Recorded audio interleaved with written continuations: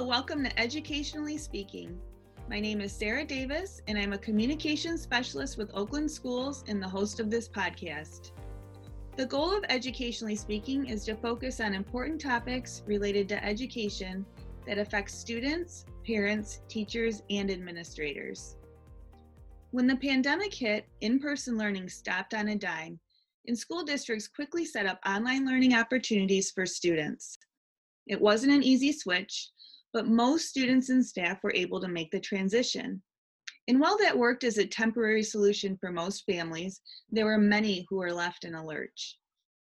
For those with children who fall in the special populations category, the change from in-person to virtual learning simply didn't work, as many of those students require face-to-face interaction for learning to occur. Luckily, many of our local educators and consultants stepped up, and when everyone else was getting behind a computer screen, they masked up, grabbed their equipment and curriculum, and headed to their students' homes, the local park, wherever it was necessary to make sure these children didn't get left behind and still got the learning they deserve. Here to talk with us about all the ways in which Oakland County Special Populations teams engaged with their students this past year are Janet Hamlin and Kristen Strong, both augmentative and alternative communication consultants for Oakland Schools, Sarah Stargart, an Oakland Schools teacher consultant for the blind and visually impaired, and Jeanette DeFrank, a paraprofessional who supports a student with visual impairment for South Lyon Community Schools. Welcome to all of you, and thank you for being on the podcast. Janet and Kristen, we'll start with you. Can you explain what your job entails as augmentative and alternative communication consultants? Yes, I can. We provide support and training for teachers, speech and language pathologists, parents, anyone working with students who have what we call complex communication needs, which are students who have difficulty using speech to communicate and they need another way to communicate. Our role is mostly providing these services to the adults who serve the children in the local districts, although we do work in the classrooms and work with students directly sometimes. And we have about 1,300 students between 5 of us AAC consultants. And we're really lucky in Oakland County that Oakland Schools loans the communication systems to districts to use with students. And that's not true of every district in Michigan. And we provide everything from, no-tech, paper-based communication books all the way up to super high-tech communication systems. And the biggest part of our job is to help teachers and speech pathologists, parents, to use the communication systems in the classroom so that that student is able to communicate throughout the day. Okay, so Kristen, since your job is helping students who cannot communicate verbally or who need assistance in doing so, virtual learning is obviously a no-go. So what are some things that you had to do right off the bat to ensure that these students continued to learn? One of the things that we realized was possible was that we could do some things virtually, but none of us had ever done it before. So as a team, we had to teach ourselves how to use Zoom, how to run an online lesson. We watched a lot of webinars and things right in the very beginning to train ourselves how to do that. And then we got together and ran virtual sessions with our speech pathologists and teachers where we could support each other and exchange ideas and talk about what are you using. And so we did that every week from the shutdown to just so that we could all learn what to do. The other challenge is that we needed a way to mirror the students' communication system over a virtual platform. So we had to literally make materials. We had to make sure that teachers had access to software that they needed to do that. So there was a huge learning curve, but it was a really, it was an exciting and creative time, and we got a lot done. And our teachers did a really great job providing services even when we were completely shut down and couldn't see students face to face. Absolutely. Thank you for that, Kristen. Sarah, can you discuss your role as a teacher consultant for the blind and visually impaired? There are 15 of us, teacher consultants for the visually impaired and orientation and mobility specialists that support approximately 310 students that are blind or visually impaired throughout Oakland County. So we provide either direct or consultative service to students ages 0 through 26. And our direct service consists of traveling to the student's school and working one-on-one to teach them things such as how to read and write Braille, how to use a wide variety of assistive technology. We teach them independent living skills like cooking, cleaning, and laundry. We work with self-advocacy skills, which is how to talk about your vision impairment. We work on travel skills and cane skills. The consultative service looks a little different. It consists of us facilitating the inclusion of the student in all the facets of their educational environment. So that includes working directly with their classroom teachers regularly to ensure that everything they're teaching is accessible to a visually impaired child. That means all of the teachers' board work, all of their group work, all their handouts, their textbooks, the experiments they do, that all of those are provided in a way that our students can access them and that they're meaningful to our students. It also includes working with like the PE teacher and the art teacher and the speech and language pathologist, the OT, and the early on team that goes into the home and works with the birth to 3 population and their family. And then the last thing we do is that we conduct evaluations for any student who's suspected of having a visual impairment, and we determine if that vision is impacting their learning. All right. And like Janet and Kristen, obviously students who are blind and visually impaired cannot learn virtually. So what are some things that you and the other consultants had to start doing to ensure learning for these children continued? Yeah, you're correct. There's certain things that just can't be explained or addressed virtually, especially to someone who has a vision impairment. And since blindness and low vision are considered low incidence, the technology they use can be incredibly specialized. Many times the parent doesn't know how to use the technology, particularly at a level that they're able to troubleshoot it. Or you might need to know Braille to be able to use that technology, which is not the case for many of our parents. So we would meet students in parking lots or parks and have them bring their technology so we could help them with the issues they're having. Or we might need to teach them how to use the specific technology now to access this new type of instruction. These platforms such as Zoom and Google Meet, they weren't really being used regularly before the pandemic. So accessing them with assistive technology was really new to our students. So you might have seen any number of teacher consultants in the parking lot with the student, the parent, sometimes a sibling running around. We're all trying to get a Wi-Fi signal. We really had to think outside of the box and be creative to figure out ways to support the students and the families while we're still ensuring that everybody is safe. So luckily, with our students that are Braille users, we have an extra level of support from their paraprofessionals. Paraprofessionals played a huge role in bridging the gap between in-person learning and virtual learning for our students who are visually impaired. Right, and that brings us to Jeanette, who is at the district level experiencing many of the same adjustments as our consultants. Jeanette, can you first explain what it is you do for South Lyon Community Schools and what are some issues you encountered? Like you said, I'm a para-educator. I'm a VI para-educator, which means I work with students with visual impairments.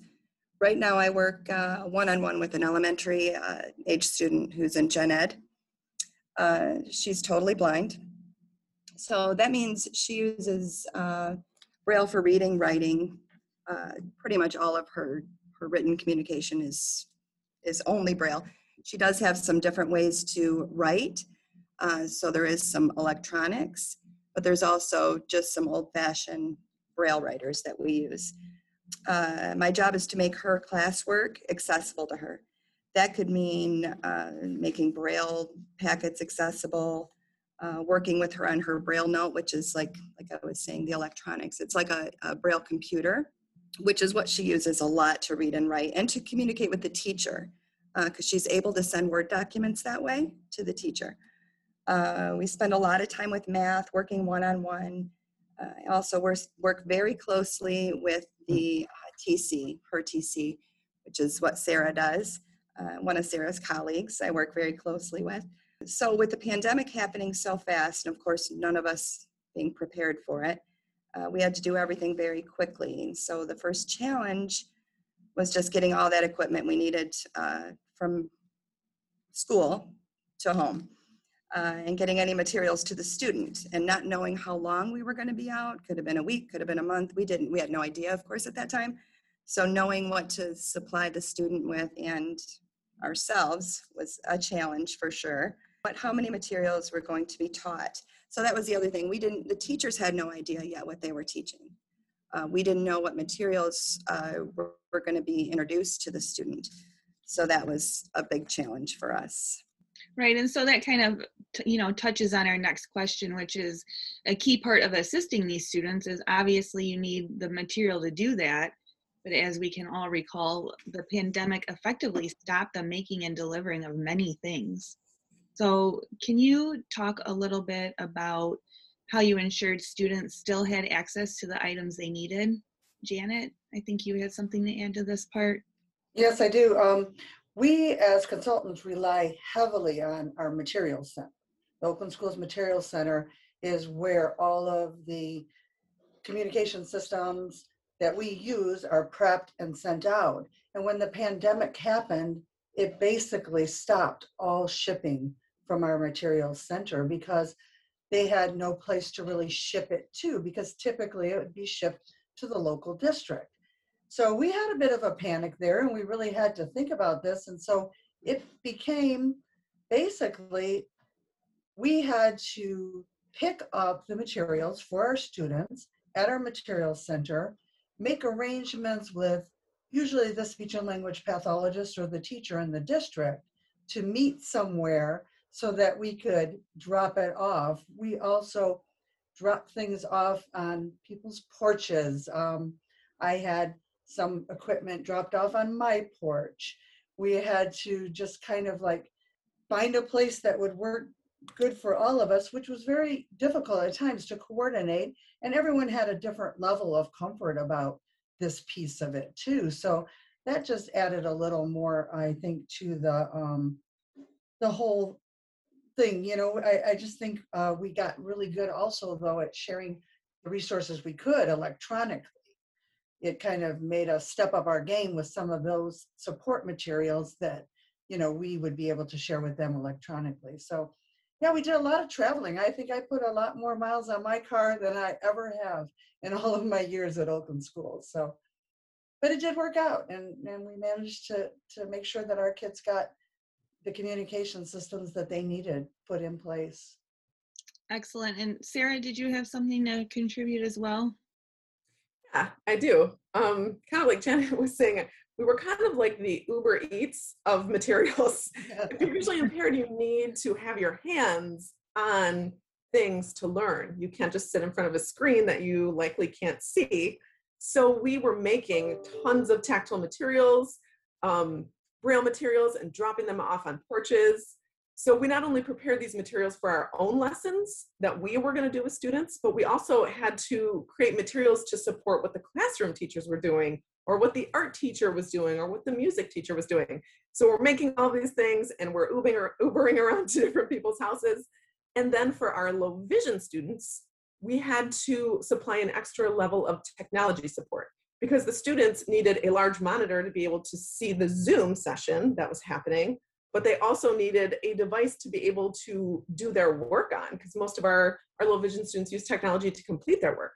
So they needed this extra level. So we were dropping off monitors and laptops and iPads on porches, and then also trying to support the parents with how to set up and connect this equipment. And Jeanette, there's something that you wanted to add as well?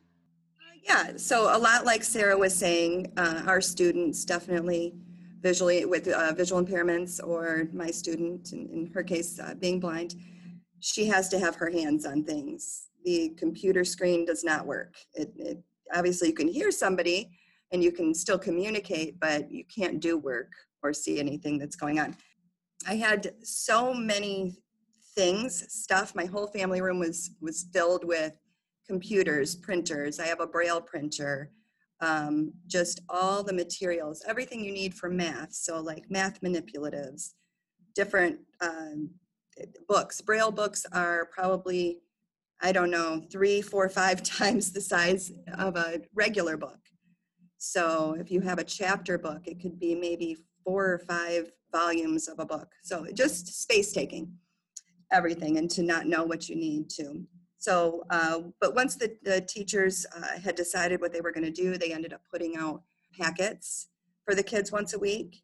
Some of the kids were able to access them online. If they couldn't access the packet online, they would be able to go to the school and pick it up. I just would make that packet then accessible for her in Braille. I would print it out in Braille, drop it off at her house once a week. Then I would do a print copy for her parents so they knew exactly what her accessible copy looked like, which is a lot of times different than what the classroom copy would look like. Make a copy of the Word document for the TC as well as for the teacher. So we were all literally on the same page, knowing what we were looking at and being able to work with her weekly. Sometimes 2 or 3 times a week, we would have meetings and talk about and walk her through her packets, whether it was math or whatever portion of the packet she was doing. Right, and that brings us to another key aspect in all of this, which was working with the parents of the students. So prior to the pandemic, yes, of course, you worked with the parents and they were all kept aware of the curriculum and the goals of the learning you were instilling in their children. But for the most part, you all were the ones implementing the lessons. However, during the pandemic, that changed because the families were, all of a sudden, everyone's at home. And so everyone is involved in the learning process. And a lot of that meant first training the parents on how to use some of the special populations equipment. Can each of you talk a little bit about that new challenge? Kristen, do you want to start us off? Yeah, sure. So the very first week after we shut down, we had sent the schools were sending all the devices home with the kids in their backpacks. And I want to say probably 5 people called me to say that the family had inadvertently locked up, because we use a lot of iPads, so they had inadvertently locked up the iPads, so they were not working. I was on the phone with them, talking them through how to unlock it and get it working again. They needed a lot of technical support, and also a lot of the families hadn't really used the devices at home. They knew that they were being used at school. They might have used them a little bit at home on the weekend, but they weren't really sure how to go about that. And so we ended up creating, our department, we created some videos for parents, instructional videos of, first of all, how to not have the iPad get locked. That was in the first video, and how to take care of it, and some general information about how it was used. And then the second one was, here's how to use this communication system in your home, in your day-to-day life. So some of those things that in the back of our minds, we wanted to do those someday. Someday was now, and we had to get those things done and out to families. We put them on YouTube because most families know what YouTube is, and it's very accessible to anybody, and it was really helpful for them. And we actually, silver lining, a lot of the families really got good at using those and incorporating those devices into their daily life, and students made progress over the pandemic while we were shut down. Right, and that YouTube channel is something we're going to talk about a little bit more later, because it's such a great asset, I think, that you and Janet created. Janet, do you have anything to add? Like I said, it was something that we always wanted to do, and this sort of forced us to step up our timeline. And I think the products, the videos, the implementation videos were so helpful. And I think that parents took a greater interest and investment in these communication devices, which is something, that we have struggled with in the past. So once again, another silver lining, the parents really stepped up to the plate. Kids made a lot of progress. And as we all know, communication happens everywhere. And when you have everyone on board, everyone, doing it together, it really was a beautiful thing. It really was. So I think a lot of kudos to all the parents, siblings, and everyone else who stepped up and started modeling that communication at their house. Absolutely. Sarah? Yeah, so as I mentioned before, I mean, it was really quite a trip, particularly for parents of Braille readers. So to use the technology that their child uses, they need to know Braille. And many parents, they don't know the Braille code, or they don't use it often enough to be fluent in it. So in some ways, the student served as almost an interpreter between us, the teachers of the visually impaired, and their parents, which I have to say, many of the students got quite a kick out of. I bet. Jeanette? Yeah, basically, off of what Sarah was just saying, with that Braille technology, even if the parents do know Braille, which sometimes if you don't use it, you definitely lose it. So it's not something they would use every day, even though they might be able to recognize some of the code. But the Braille technology is a whole different thing, and it's hard for me when I use it even every day. It's even hard for the student. And the hard thing for our student is she's just learning it. So, and we didn't want that learning to stop. We couldn't afford for that learning to stop. So we would have meetings with her parents, with a specialist, our specialist from tech at Oakland Schools, who would at least once a week so graciously meet with us as well, and her TC. Sometimes her teacher would join, but all of us, just probably too many cooks in the kitchen sometimes, but when you're working virtual. But she did not just kind of keep up. She definitely, beyond our expectations, had learned way more probably, and that's probably one of those silver lining things here. But she learned more because we were able to have that one-on-one time so specific and specified to that equipment. And I think her parents probably learned a ton too. Yeah, excellent.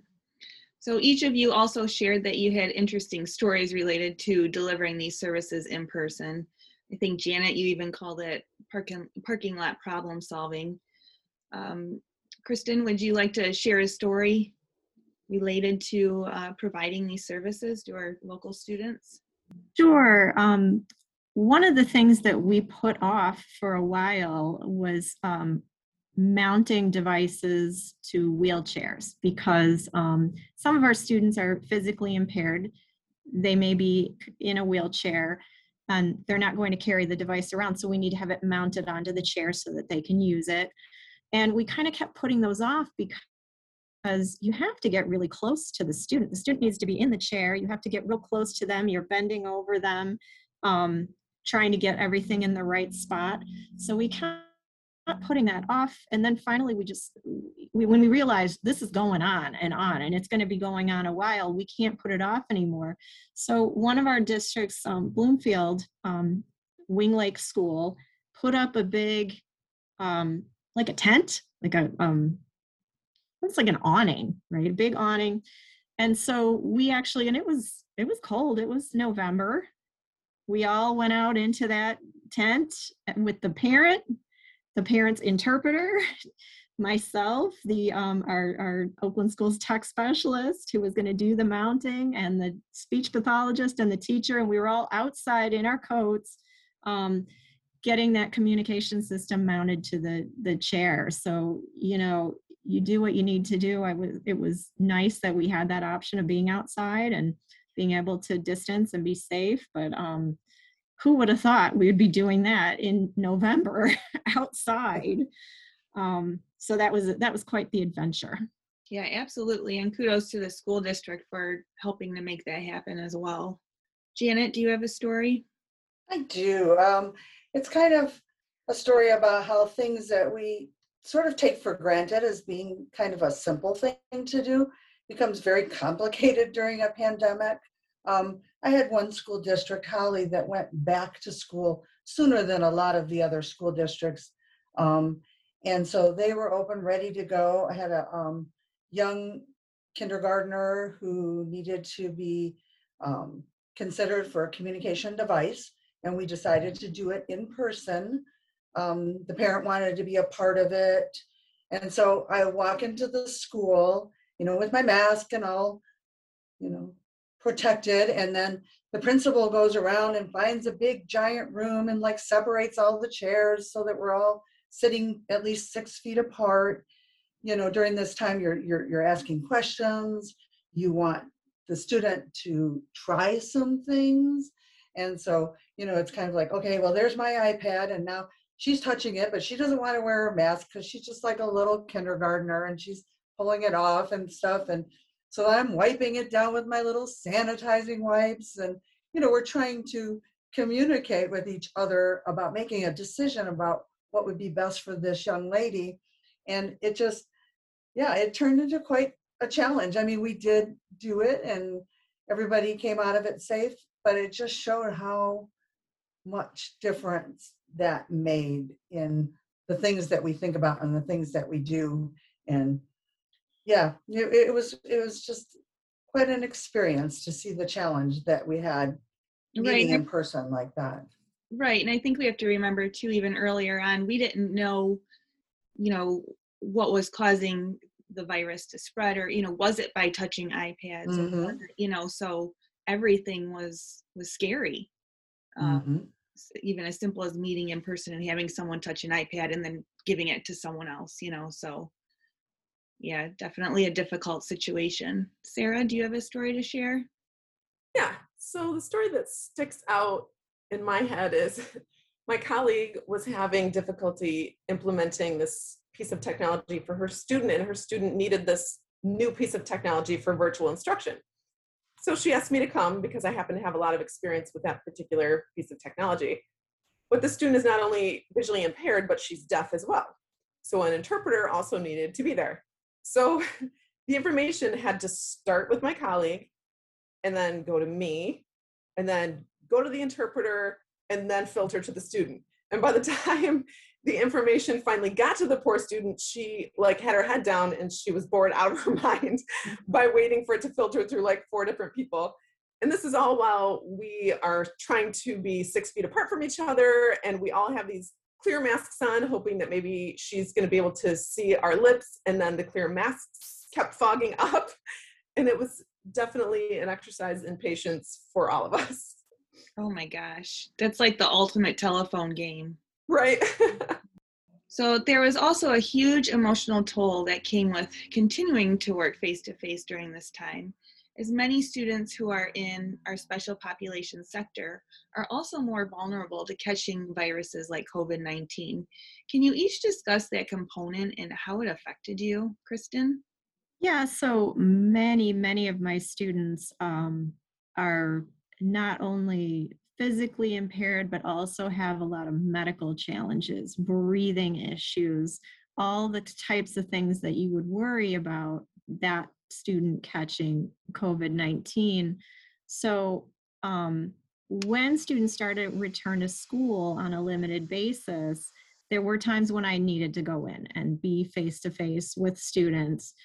And every single time I always were, you know, I always had my mask, all the, you know, safety precautions, but I always thought to myself, I hope I am not the one who gives this student COVID and then they have a serious situation.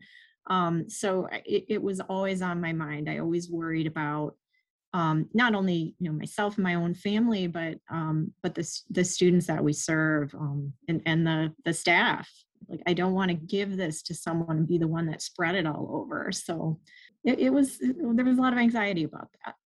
Absolutely. Janet? Yes, kind of to build on what Kristen was saying, I have a husband who has MS, who is very impaired by it and who has a lot of issues with breathing, swallowing, things like that. And so in the same sense as worrying about the students, because at that time, like you said, we didn't know that much about it. All I kept thinking was, gosh, am I going to go into a school and then bring this home to my family? And, you know, how bad I mean, of course, you feel horrible. So I always, in my mind, was not only worried about protecting the students we serve, but I was worried about protecting my own husband. So it was very emotional. It was a lot of moments where it was scary, very scary. Absolutely. Sarah? So I guess when I think about this question, what comes to my mind is the birth to 3 population was really, I mean, everybody was affected, but it really broke my heart, because those babies, typically if they're born blind, it's not just blindness, it's usually something else.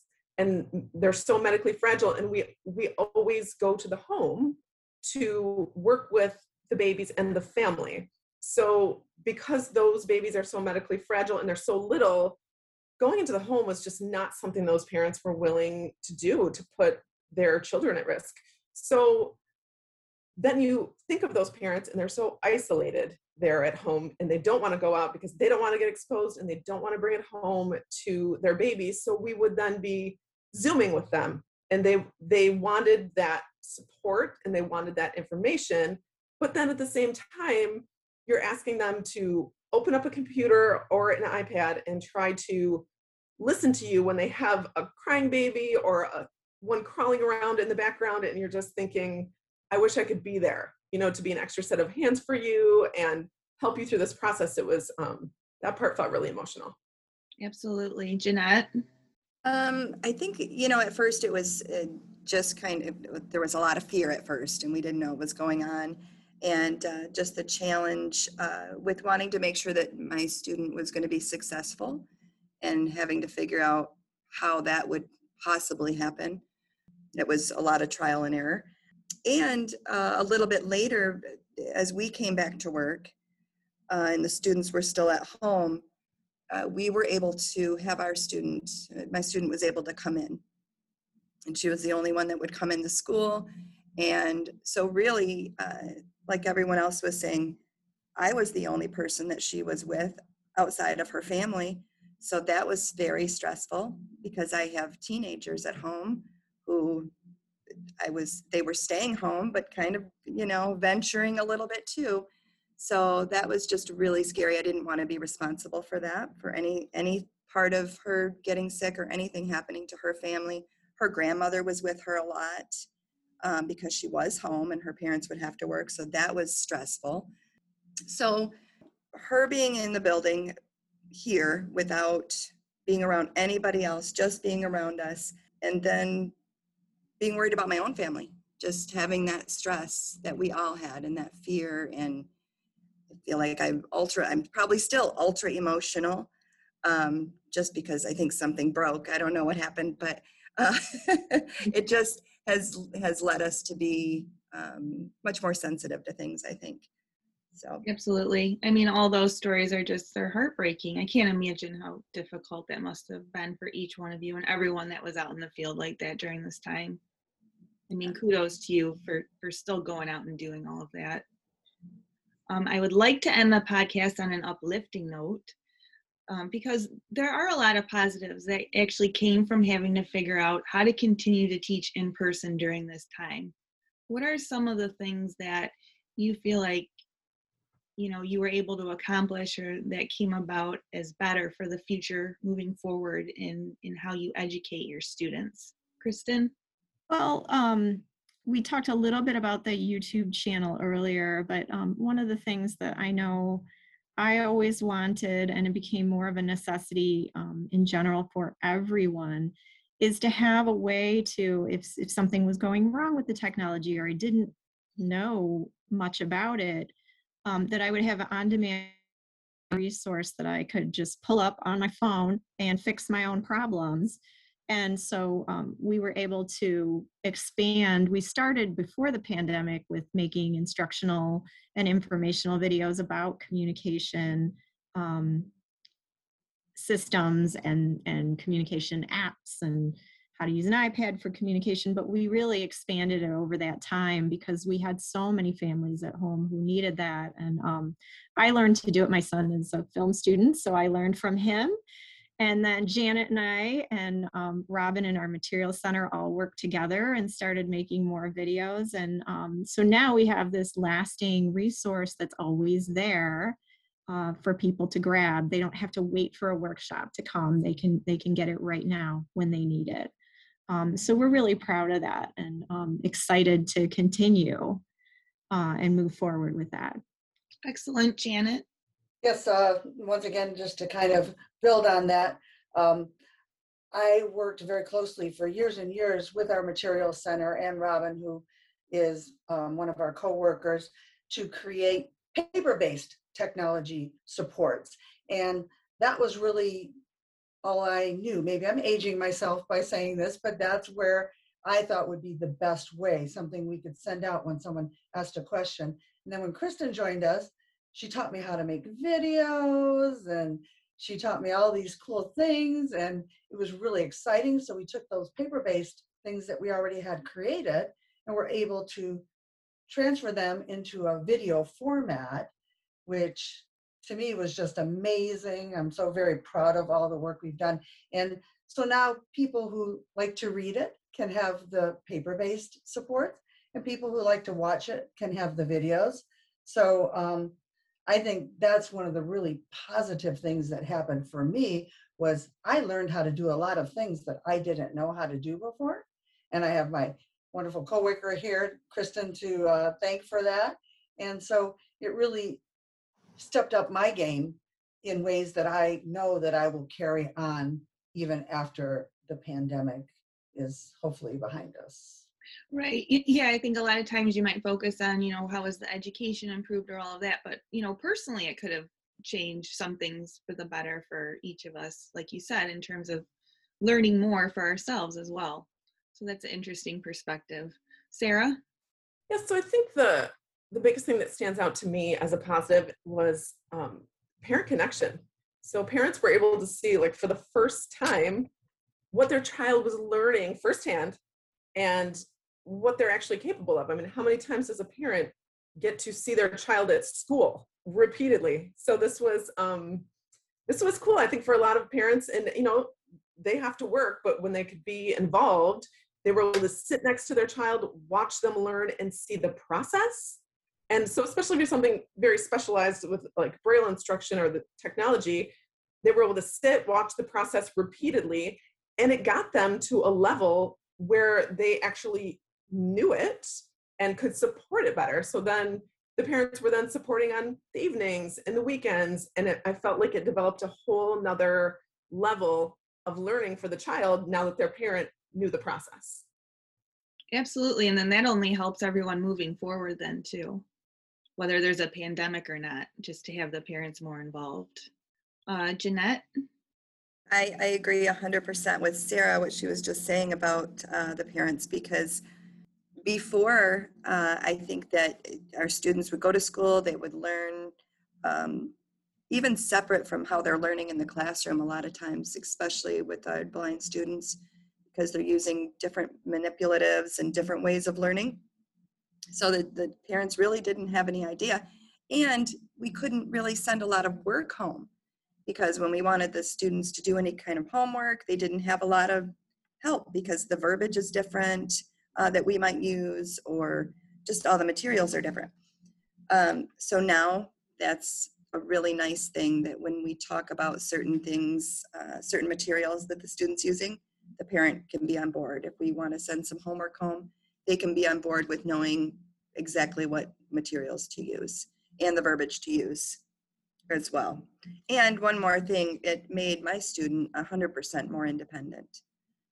So she needed to, because again, like Sarah was saying, she was teaching her parents a lot. And so I think it made her feel more independent, and she just has a lot more self-confidence. Excellent. Those are amazing changes, and I'm sure very helpful to our special populations community. One last thing I want to touch on before we go is I heard about these playground communication boards that are now up all over Oakland County. Kristen or Janet, I think this is your area. Can you talk about what those are, how the public can purchase them, and give us a couple of locations where families can check them out? I can.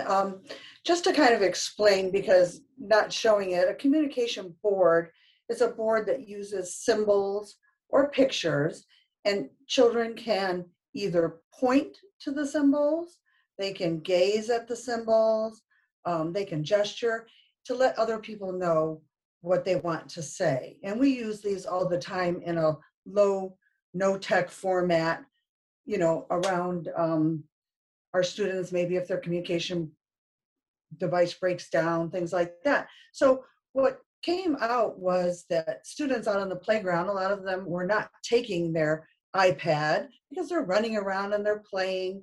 And I had a request from one of our local districts. They were going to have some grants, and they were talking about getting communication boards in a larger size so that they could be put out on their playground.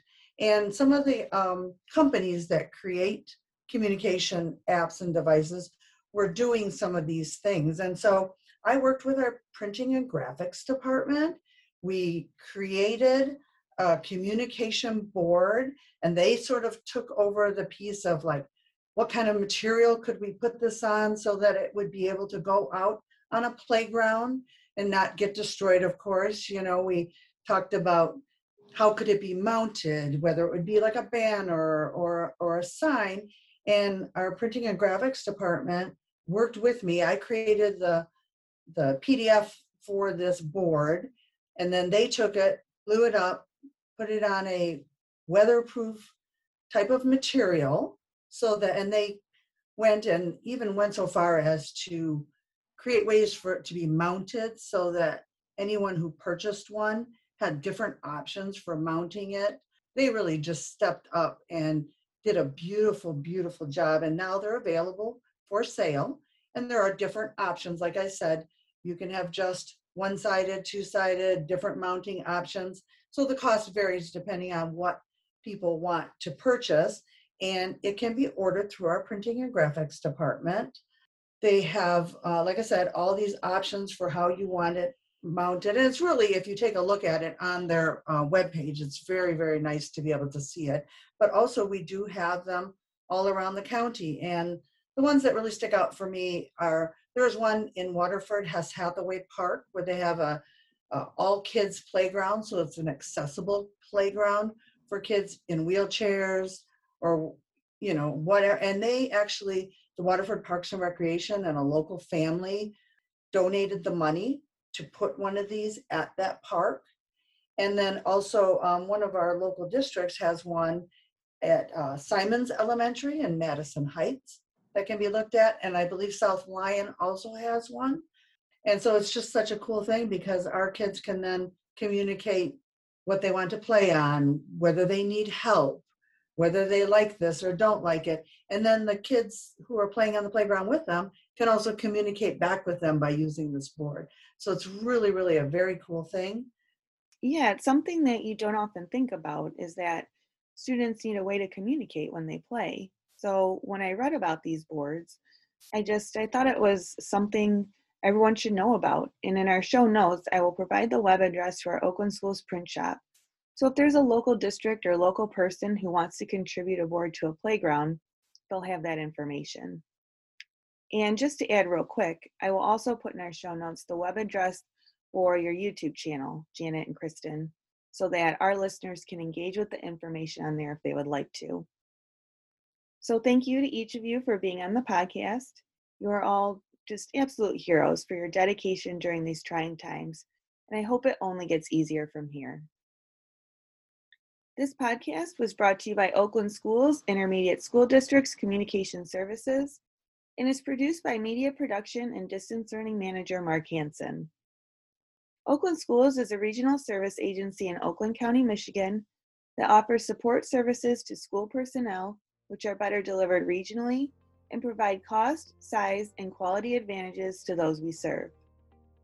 I have been your host for this podcast, Sarah Davis, and you can find this and future episodes of Educationally Speaking on our Oakland Schools website at oakland.k12.mi.us/podcast and Anchor FM.